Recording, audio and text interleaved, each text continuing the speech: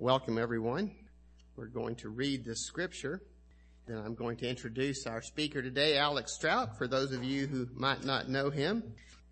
Alex will be reading from the ESV. I've got the New American Standard here. I'm going to read from Matthew chapter 28, verses 16 through 20. But the 11 disciples proceeded to Galilee, to the mountain which Jesus had designated. And when they saw him, they worshipped him. But some were doubtful. And Jesus came up and spoke to them, saying, All authority has been given to me in heaven and on earth. Go therefore and make disciples of all the nations, baptizing them in the name of the Father and the Son and the Holy Spirit, teaching them to observe all that I commanded you. And lo, I am with you always, even to the end of the age. Dear Heavenly Father, you are good to us. You are good to us to give us your Son and to send us to share that good news of what you've done and what you're doing with others. And you're good to us to give us things to do. Give us the commandments of Christ to be heard and obeyed, Father. And I pray that you would help us as we hear from our brother Alex today and as we go forth after this to share that old story and to call people to repentance, to faith, to obedience of Christ. Father, we heard some good news this morning from Orville Murphy, and we thank you for that, Lord. I know as we think about missions, we think about our people in the field. Thank you for the good trip and the good communion with saints they had. And Lord, we got a letter from Colin McDougall too, and we pray for them as they try to serve and the hospitals try to serve in the midst of a strike of doctors and of nurses, Lord. And thank you for bringing that to our attention this morning. Thank you for Jesus, our Savior, most of all. It's in his name we pray. Amen.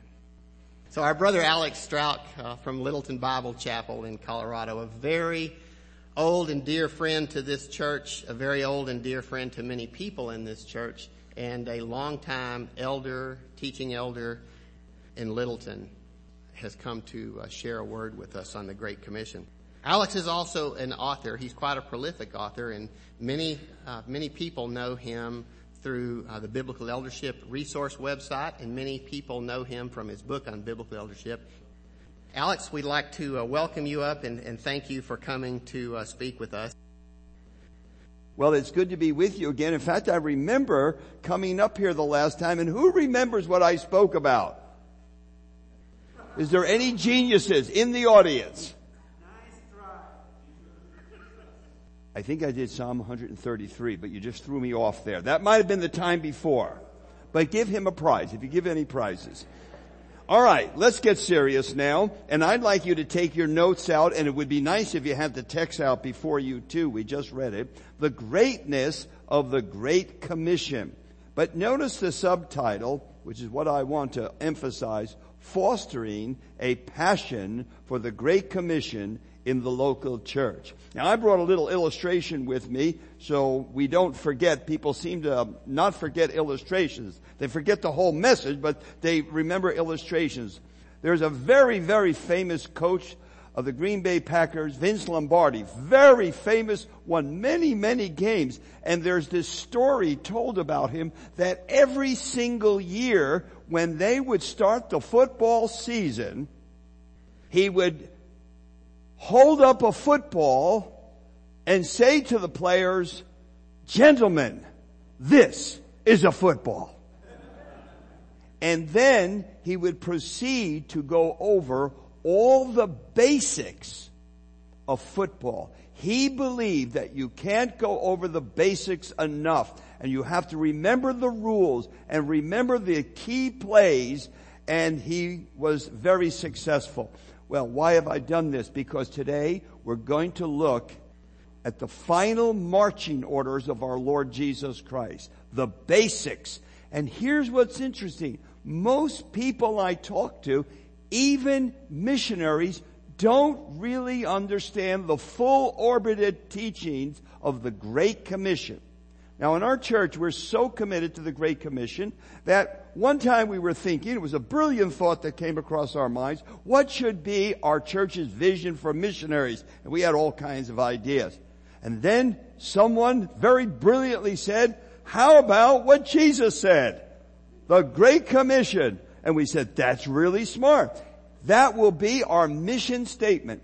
So, for many, many years, once in a while we don't, just to trick the people, but every year in January we preach this sermon. Now, each time we do it a little differently so that people don't get up and leave.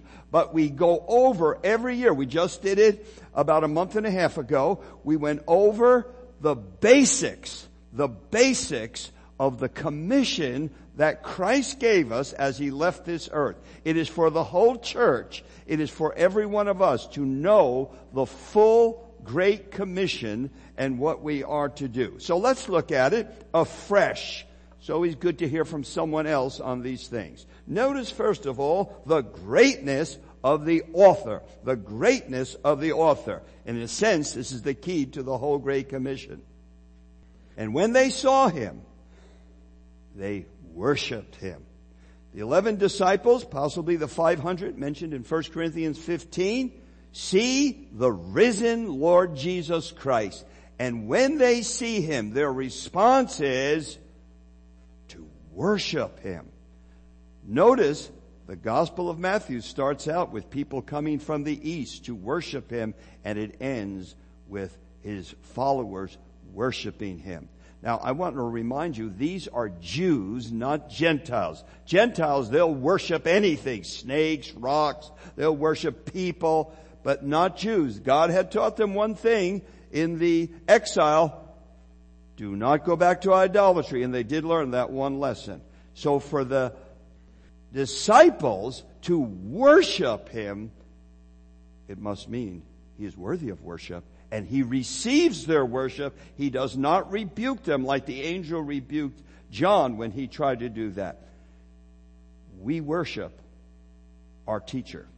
Now, we don't worship teachers, but we worship the one true Lord and Savior, Jesus Christ. And He is totally worthy to be worshiped. So this is the one who's giving the command, the one we worship. And that's what we just did moments ago. We came here not to hear a teaching, but to focus our entire mind and our hearts on Jesus Christ. And through the elements, we worshiped Him this morning. That's our teacher. Second, the greatness of His claim. And Jesus came and said to them, all authority in heaven and on earth has been given to me. If this is not true, this is sheer madness. Who has ever said, all authority in heaven and on earth has been given to me? Do you realize no one has ever conquered the whole earth? No conqueror, no monarch has ever taken the possession of the entire earth, no less the heavens. Jesus said, to me has been given universal authority in heaven and upon earth. Now, in the Greek text, given to me is placed in an emphatic first position. To me has been given by God the Father universal authority over all the angels, all the demonic hosts, over this whole universe, over this earth. Been given to me. Now, it's very interesting. In the Gospel of Matthew, the first person pronoun floods the book, and we see it right here at the end. If you ever looked at the Sermon on the Mountain, Jesus said this: the rabbis, the teachers, the scholars say this, I say to you. All through the book of Matthew. In other words, Christ's unique, universal authority as a teacher and master is emphasized in the book of Matthew. Watch for that first person pronoun through this. So literally it says, given to me is all authority both in heaven and on earth. That means that our Lord Jesus Christ, as the Son of God, as the teacher of all teachers, as our Savior, has a universal message. Now, this is important because if you go to Asia, and I've heard this many times, if you go to Asia, people will say something like this to you: we don't want Christianity, it's a Western religion. Have you ever heard that? It's a Western religion, it's not an Eastern religion. Christianity is not a Western religion. I know this is hard to believe, but Jesus was not an American. Jesus never even went to America. He's an Easterner, a Mid-Easterner with tan skin, dark hair. He doesn't look like me. Let me tell you that.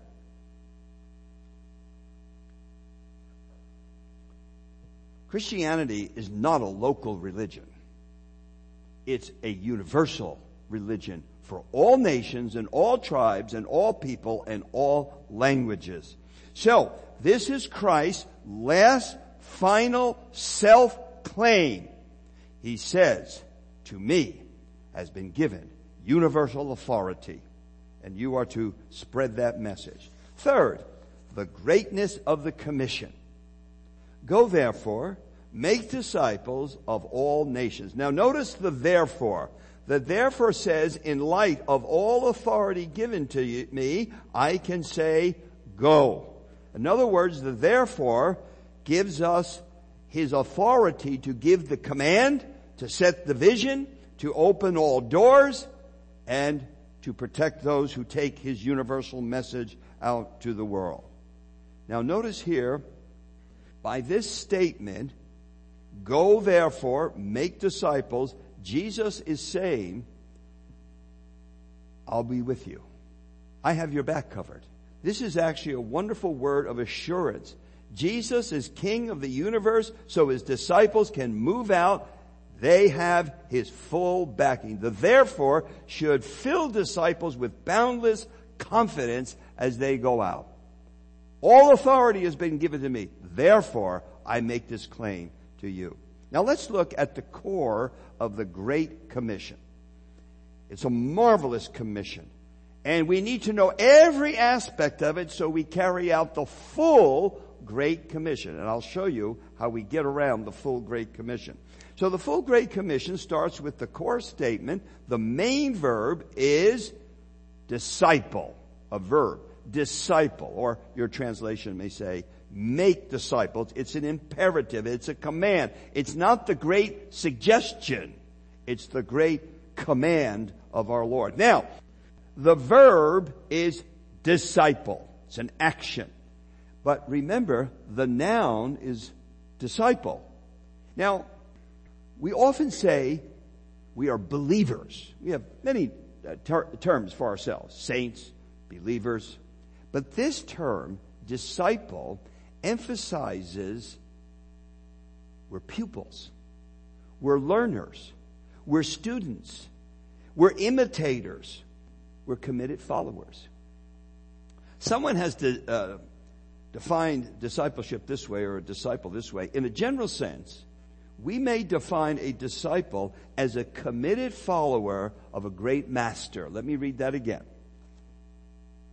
In general sense, we may define a disciple as a committed follower of a great master. My friends, we have a great master. And we're his students. We're his learners. We imitate him. We follow him. We devote ourselves to him. Now, how do you make disciples? Well, basically, it starts with the process of giving the gospel. Actually, the Great Commission is a universal command to world evangelism.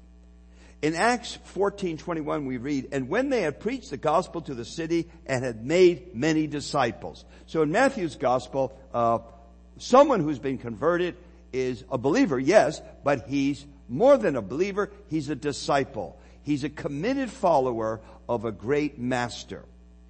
Now, the core of this, and what I would call not the Great Commission, but the Great Shock, is about what our Lord is going to say. He says, make disciples of all nations. Now, this is the shock. Remember, they knew that they were going to be sent out, because back in Matthew chapter 4, Jesus said to them, I will make you fishers of men. So they knew this. They knew they were being trained. They knew they would continue his teaching. That was obvious. What they didn't know, or they didn't know clearly, is what is said in these final words of our Lord, all nations. They understood Jerusalem, Judea, yes, even Samaria, but then to the ends of the earth. Acts 1:8. To the ends of the earth. This message must be told to all people. It's a universal message for all to hear. It is a great commission to all nations. John Mills says, God offers no tiny gospel. Broader said, Christianity is essentially a missionary religion. And the famous Erich Sauer, German scholar, said, missionary work is a divine must. Remissions of sin should and must be preached in His name to all nations, beginning at Jerusalem. It is not left to our choice whether or not we will testify to the work of the message of the cross. And Leonard Garpelt says this, according to Acts, from the earliest beginnings, the church's missionary work was the most important expression of life in the congregation of Jesus. And then John Wesley said these words, the world is my parish. The world is my parish. So here's my message to you today. If you are a born-again believer, you know Jesus Christ, you're a globalist. You're an internationalist. You have a commission to the ends of the earth. It's a worldwide commission. And what I want to say to you today is that we need to develop that mentality in our minds. Now, I know what you're thinking. I've got enough on my plate. I can't be thinking of the whole world. I teach Sunday school, teach small group. I teach at Awana. I have a ministry with older people. Well, that's wonderful. This is not an either-or situation. You are to continue the works you have, and at the same time, you're under a great commission. You're a globalist. You have an international, you have a worldwide view of things. And in everything we do, it should come out in some way, even with the children, even in Bible study. I have my ministry. Often it's a local ministry, and at the same time, I have to understand I'm under a great commission. And I have to have that world view, that world interest in what God is doing throughout the world. And in a sense, we are all to be missionaries in the sense of praying, thinking, strategizing, interest, and that should become part of the DNA of the whole church. It's the fundamental last thing our Lord said. Reach all nations with what I've done. Now, we just took the Lord's Supper. And we took that Lord's Supper not as some vain tradition, but we believe in it, that Christ commanded it because it was His central work. Now, if it's true that He died upon the cross for our sins, and only through the atoning work of Christ can sins be forgiven and the promise of eternal life. If this is really true, it is undoubtedly the most important message in all of history. The most important event in all of history. Our salvation is secured by what Christ did upon that cross. And then He rose from the dead. He's at God's right and He's coming back again. Think that's important? Do you? Then everyone must be told that. It's that important that we go to the ends of the earth. Every tribe, every nation will be, as a result of preaching the gospel, at the throne of God in that day. We're involved in a worldwide movement. And I know we get all caught up in the daily activities. I know this, that we're so over busy and we're running like chickens with our head off. But at the same time, you must never forget the global mission that has been given to us. It has to be kept in balance with everything else we do. Our prayers need to reflect that. Our interests need to reflect that. The message of Christ died for our sins according to the Scriptures and was buried and rose from the dead must go to the ends of the earth. It's the universal message. It's a universal religion. It's not just for local yokels in America or in Dallas, Texas. Now, I want to remind you that the idea of universal blessing to the world is not new in the Gospels. Genesis 12, at the very dawn of human civilization, God told Abraham, I'm going to bless all the nations through you. And then Israel, Isaiah 42, Isaiah 49, Acts 13, Daniel 7:14. Israel was to be a light to all nations. In a polytheistic world, Israel was to be the light of the one true God. But they failed because of their worldliness. Now we've got to resist at all costs the new modern thought of tolerance, and we have no right, we're told this, we have no right going around the world and trying to change people and proselyte people. And you see this today in many, many countries. They want no proselyting. It's against the law to change people's religion. You can be killed for that. If you remember a couple of years ago, a number of young people in Afghanistan were there to help Christian young people, and they were martyred. And you would think in the European papers there'd be sympathy for them. There was no sympathy. The question was, what are they doing there anyway? They don't even belong there. Leave those people alone. Don't try to change them. This is very common. You'll hear this. And so a lot of people do back off. Well, yeah, I don't want to change people. God does. He wants them all to hear about His Son. Now, there's a real hypocrisy here, and it's big time hypocrisy. We are told by secular society, you cannot preach one way to God. That's intolerance and bigotry and narrow-mindedness. But who's propagating their idea day and night, 24 hours a day? The secular humanists on TV, movies, university, internet, the music. They are selling their secular message, and they're good at it. How do you think all these big social revolutions happened in the last 20 years? How do you think they happened? Quiet little people hiding under their beds? No. Very clever people that are good teachers using the media of television to teach us, remove all those sexual barriers, remove all those social issues. And they are aggressive, and they intimidate us, and they shock us, and they want to hammer us into the ground. Don't you propagate, but we will propagate. You know why? They believe they're right. They believe we're really wrong. Well, I believe they're wrong and we're really right. But they tell us we can't do this. Do not listen to that lie. Can I remind you that Satan hates the Great Commission? He really does. He hates Christ and he hates the gospel. He tried to kill Christ a number of times. In fact, Satan hates every word of the Great Commission, every comma, every period in the Great Commission. He hates it when the darkness is penetrated by light or anyone is saved, because he's the God of this world. He's blinded the eyes of the unbeliever. Doesn't like it that you carry out the Great Commission. So as soon as you try to carry out the Great Commission, evangelize or fossilize, he gets real angry, upset. Now, along with the major verb, disciple, all nation, and the major shock, all nations, not just Jerusalem, to the ends of the earth, there comes two other participles. There's actually three. Look at the first one. The first one we normally have in our Bibles, going or go.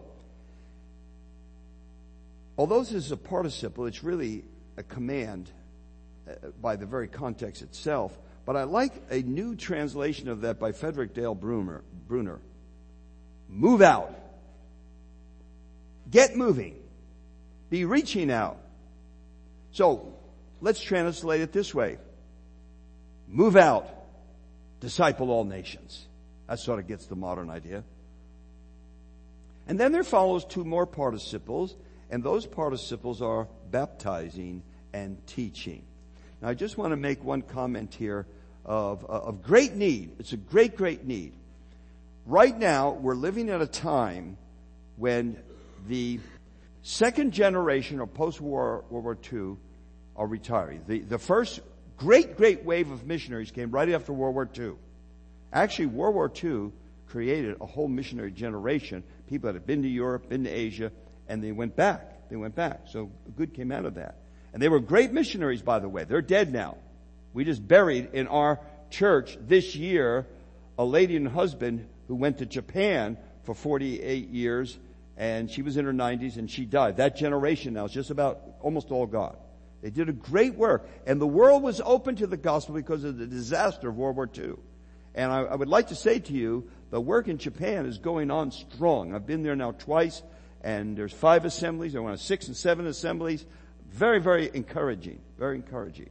That generation's dead. Now the next generation, they're retiring now. Not dying, retiring, coming home. We have it in our own church. A number of our missionaries are stepping off the field or slowing down or changing. So here's the problem. We're not replacing them right now.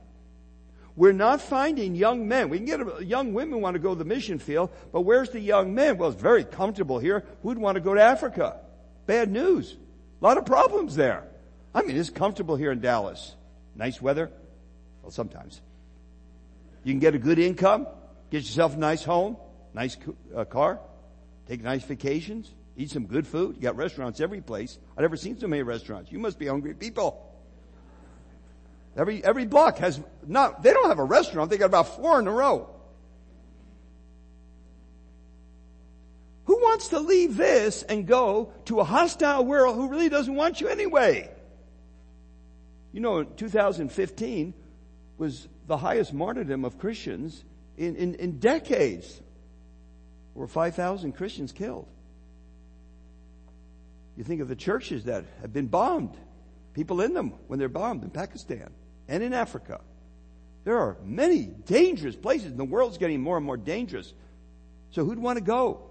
So we have a problem. We have a big problem, and that is, where's the recruits for the future? We need them now. We need them young, and we need to start getting prepared now. So what do? Well, Luke 10:2, the harvest is plentiful, we know that, but the laborers are few. We also know that. Therefore, pray earnestly to the Lord of the harvest to send laborers into the harvest. We need to be praying that God will send young people. Let me just give a couple ideas about how to put world missions, world evangelism in the hearts of young people. Here's a couple ways to do it. One is biographies. That's what stirred my heart at 14 and 15 years of age. I was given the book Hudson Taylor's Spiritual Secret. I was never the same. You can't be. When you're young, you're idealistic, you're looking for role models, you got too much energy, you're bouncing off of walls like a BB in a boxcar, and you need to throw a vision out in front of young people. Biographies are a way to capture their mind. Send them on short-term mission trips. Many practical things you can do, but here's one we rarely think about, even as a church. Missionary comes, reports to us, what do? Hear his report, give him his check, God bless you, brother. Bad news, don't do that. When a missionary comes, and I've talked to many, many missionaries about this, even very, very recently. When a missionary comes, don't just hear his report and say goodbye, God bless you. Here's your $50 check. Maybe you can get out of Dallas at this. Meet with the missionary, have them to your home with young people, and then ask a lot of questions. First of all, the missionary might have a shock, so be careful. They could have a heart attack that you show so much interest in them. So be careful. Come up slowly on the side. I have learned so much from missionaries about the Lord's work and about the problems on the field and about the world and about culture. Culture is I find it very interesting. All the different cultures of the world and the different habits and the way people do things. I learned this from a man named Mr. Paul B. Sapp, who was a great visionary for young people, trained more young people than any man I ever met. And whenever a missionary would come by our area, we went to lunch with him. And I'm talking 3-hour lunches where we would ask lots of questions. And I'll never forget, as a young man in my early 20s, we met with Mr. Alan Crane, who had been 40-some years with the China Inland Mission. The stories he had were I thought he was from another planet. Unbelievable stories of how a cobra appeared on a mantle in China, and the village was against him. He thought he was going to be killed. And when that cobra appeared on the mantle of one of the chief elders of the village, they said, God is speaking to us. I mean, it's story after story like that. Lost his wife, lost some children. Great, great missionary. And so we ended our 3-hour conversation with Alan Crane, which seemed like 20 minutes. I said, Mr. Crane, what is the most important lesson? He said this: God is faithful to his servants. You can trust him. When missionaries come, don't just let them do their little report. Meet with them. Ask questions. Get the young people with them. You monitor it. Take a missionary out. Ask about the culture. Ask about the problems. What are the good things? What are the people like? What are the problems you face? What's the church like? You will learn so much. you will learn so much. And through those encounters, it encourages the missionaries, because many of them get discouraged. They go to churches and there's no interest beyond the meeting. It's like, hey, nice that you're here. Good luck. God bless you. I got to get home. Good TV show on tonight. Don't want to miss it. Use the missionary and learn from the missionary. That's a way to stir up missions in the hearts of young people. We've got to do this. We need young people with a vision for the Great Commission. Now, two parts of the Great Commission here that's often forgotten. Baptizing them, number 2 in your outline, baptizing them, the new disciples, in the name of the Father and Son and Holy Spirit.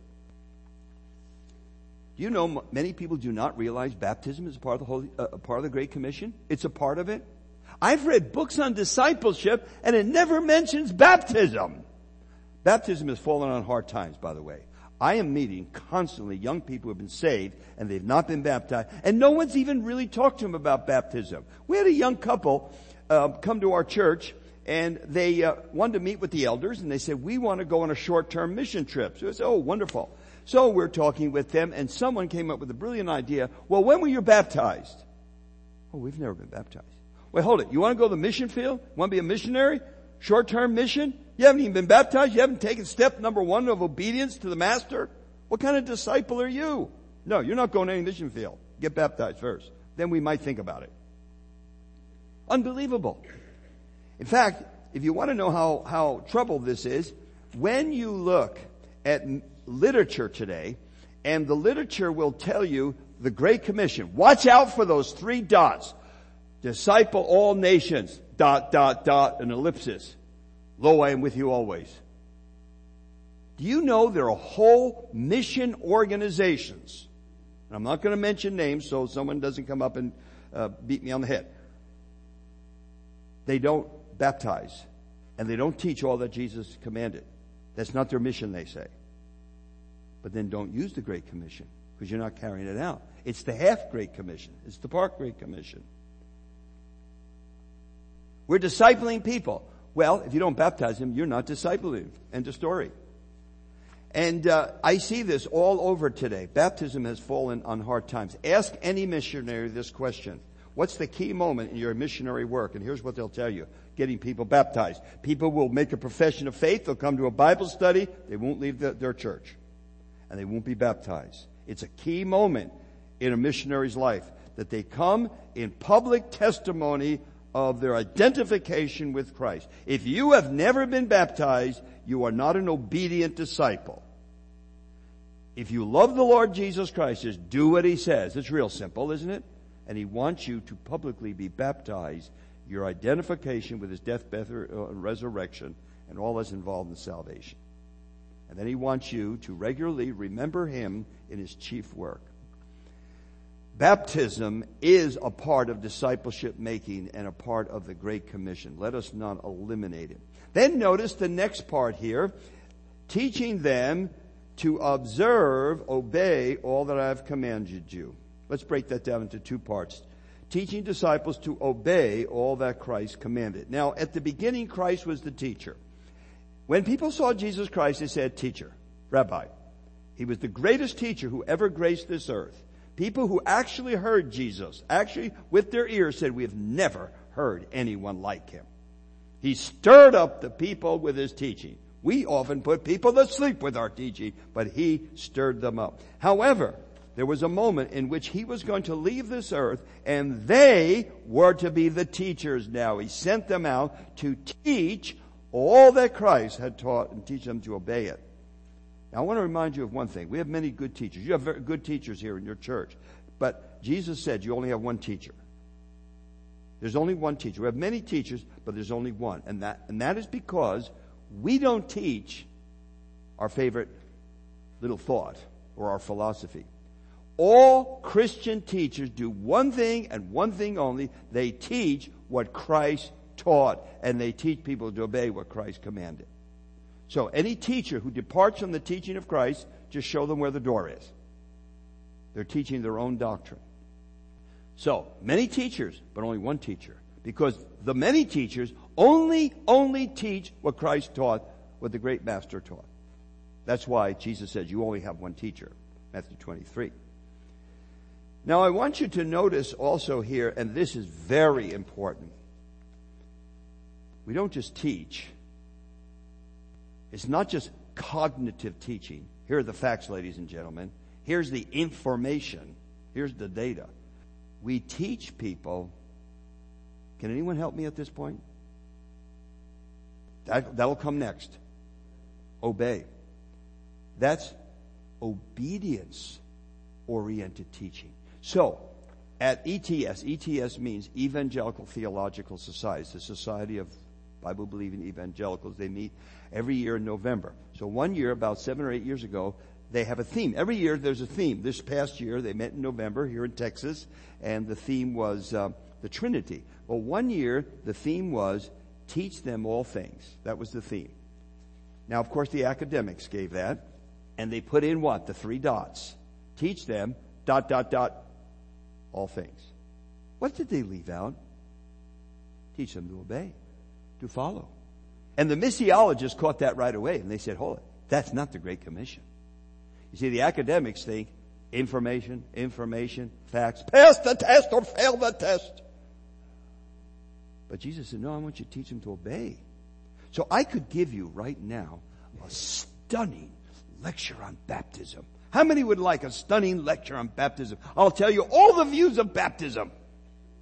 You don't want that, I can see. That's not good enough. I must see that you are baptized, or it's not good enough. Because the Christian life is a life to be lived. It's a life that follows the commands of Christ. So when we teach in the church, yes, we give information, we give data, we give all these things, but it must lead to transformation, information to transformation, that you live this teaching. In fact, the Lord Jesus gave serious warnings to anyone who heard his teaching but did not carry it out. Very serious warnings. And James gave the warning, be doers of the word and not hearers only, deceiving yourselves. The danger of saying, Lord, Lord, hearing the word but failing to obey it and to practice it. We're to be practitioners of the truth. It's to be transformation. We're to be different people. And what are we to be like?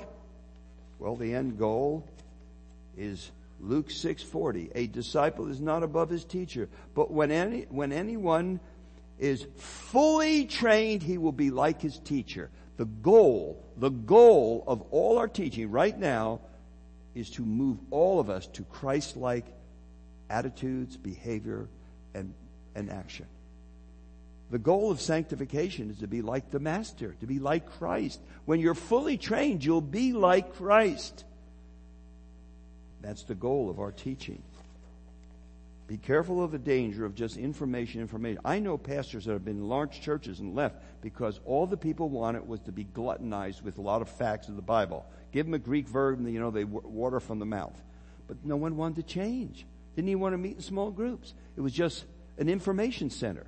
So our teaching is to be obedient-oriented. There's to be life change. And we're to be like Christ. We're to follow what Christ says, not just the information. Then he says, teaching them all that Christ has commanded. Notice here that, notice again, the first person singular, all that I have commanded. The whole Great Commission is totally Christocentric. It's all centered on Christ. Get the name of Christ out. Get the teaching of Christ out. We're just the instruments. That's all we are. It's all about the Lord Jesus Christ, because the whole Bible is about the Lord Jesus Christ. He said that. He took those men on the Emmaus Road. I would have loved to have been there, by the way. They had Bible study while they're walking. Best kind of Bible study, because you can't fall asleep or you'll knock your head off. So they're walking along the road, and he gave them Bible teaching, and he said, now listen, I'm going to take you through Moses and the prophets. I'm going to show you. They all are concerning me. If I said that to you, it would be insanity, and you should probably not ask me back again. It would be laughable, actually, if I said the whole Moses spoke of me and the prophets spoke of me. You're already laughing. I can see some of you laughing. Ha ha, this is a funny joke. But it wasn't a joke when Jesus said it and people didn't laugh. You know why? It's true. The Bible Moses spoke of Christ. All the prophets spoke of Christ. All the symbolism spoke and pointed to Christ. Christ is the center of our life. It's not a philosophy. It's a person who's at the center of everything. And we're to be like him and follow him in all things. Now, he says here, teach them all things. Don't leave anything out. Not your hobby horse type of church. You can go to a church. Literally, I've been to church with prophecy, prophecy, prophecy, prophecy. You go to another church, Holy Spirit, Holy Spirit, Holy Spirit. You don't know anything else. You need a balanced teaching. All that Christ taught. Now this is important because the Apostle Paul said he did the exact same thing. He said, I taught you the whole counsel of God. Acts chapter 20. I taught you the whole redemptive plan. Here's a sad thing today. Many, many Christians, if not most Christians, have no mental concept of the whole development of the Bible. It's a story. Genesis 1:1, in the beginning God created the heavens and the earth. Sin, curse, redemption, the law, new heavens, new earth. So it's a storyline. And the books of the Bible fit in the progressive revelation of the story. Most Christians, if you ask them about the storyline of the covenants or the development, moving to Christ, they don't even have a picture in their brain. They have no idea where the books of the Bible fit. Maybe they read the Bible a little bit here, a little there, like little, raindrops coming down. We need to teach the people the whole storyline. And Paul could say to the Ephesian elders, I'm free from your blood. I gave you the entire whole counsel of God. You got it all. Can't tell you more. Genesis to Revelation, the redemptive story, where you fit in it. Let's make sure in our teaching we have strategy in what we're doing. And when you get a new convert or a new believer or an untaught believer, take them through the story. And there's some very, very good books that will take you through the whole Bible story from Genesis 1 to Revelation 22 with charts and pictures that, I see it's a developing story. And when people see God's full plan, people get saved or they grow. Now, many, many, many, many more things to say. But this is the full Great Commission. We must baptize people. We must teach them the full teachings of Christ and teach them to live this out. And we live it out in the community. No one lives it out all alone, by the way. And that's why the local church is so important. We live these things out together in the community. No man's connected to Christ alone. We're connected to Christ with a body. Members one of another. That's how we grow together. Now the final word, and I'll close with this because I am so worried about those Sunday school teachers down there with those little brats. Those little angels. And they're probably clamoring now for release. So let's close here with the great promise. Actually, it's a great assurance. The greatness of his promise. Behold, I am with you always to the end of the age. I want you to notice it begins with a behold. Look, pay attention about what I am about to say. Notice the first person plural again. It's all about Christ. I am with you always. This is more assurance actually than promise. It's a present tense. I myself am there with you. Don't worry, I'll be there. I, the emphatic person. Frederick Dale Bruner goes on to say this. This great commission with its great promise of the presence of the great person. Every missionary needs this. And he says, I'm with. That word with is used throughout the whole Old Testament of divine protection, defense, enablement, assurance, success. God was with Joseph. God was with Moses. And Jesus concludes, I'm with you. I've got your back. I'll accompany you wherever you go. The farthest reaches of the earth, I'm with you. You will never go alone. And then he says, always. That's literally all the days. Not some days, good days, bad days, all the days. I am with you. And then he says, to the end of the age. Not to the end of your ministry or the end of your life, but to the end of the age, the consummation of time. Here's why this is important. Back in the days of William Carey, which started the great modern missionary movement, it was believed, and many of you heard these stories, it was believed that the Great Commission was for the 12 apostles, and when they died, it was done. It was not for us today. People believe that. And William Carey had to stand up against this teaching that God will save the heathen whenever He wants. He doesn't need you, William Carey. But notice what it says, to the end of the age, not to the end of the disciples' life, not to the end of their ministry. It's to the generations that would come later, to the consummation of this age. I'm with you. I've got you. You can be assured of this. And so the Great Commission is for every generation. It's not just for the 12 apostles. Jesus' promise of accompaniment right up to the end means the invincibility of His church and the message of the cross. May the Great Commission be the DNA of your church. You say, I'm not going to the mission field, but you're still a world Christian. You're part of a worldwide movement. You're part of the global vision. So wherever you are, you're a part of it. It rests upon you. It needs to be brought into your present ministry. You need to watch the news. You need to know what's going on in the world, because what's going on in the world affects our missionaries and affects the Great Commission. As the world is becoming more and more outwardly hostile to the gospel, it's getting tougher. Every missionary will tell you it's getting tougher. There's more deaths, more persecution, more marginalization. The Great Commission is our commission. And whatever you're doing, wherever God has placed you, it needs to be your mentality and the whole mentality of the Great Commission. Let's close in prayer.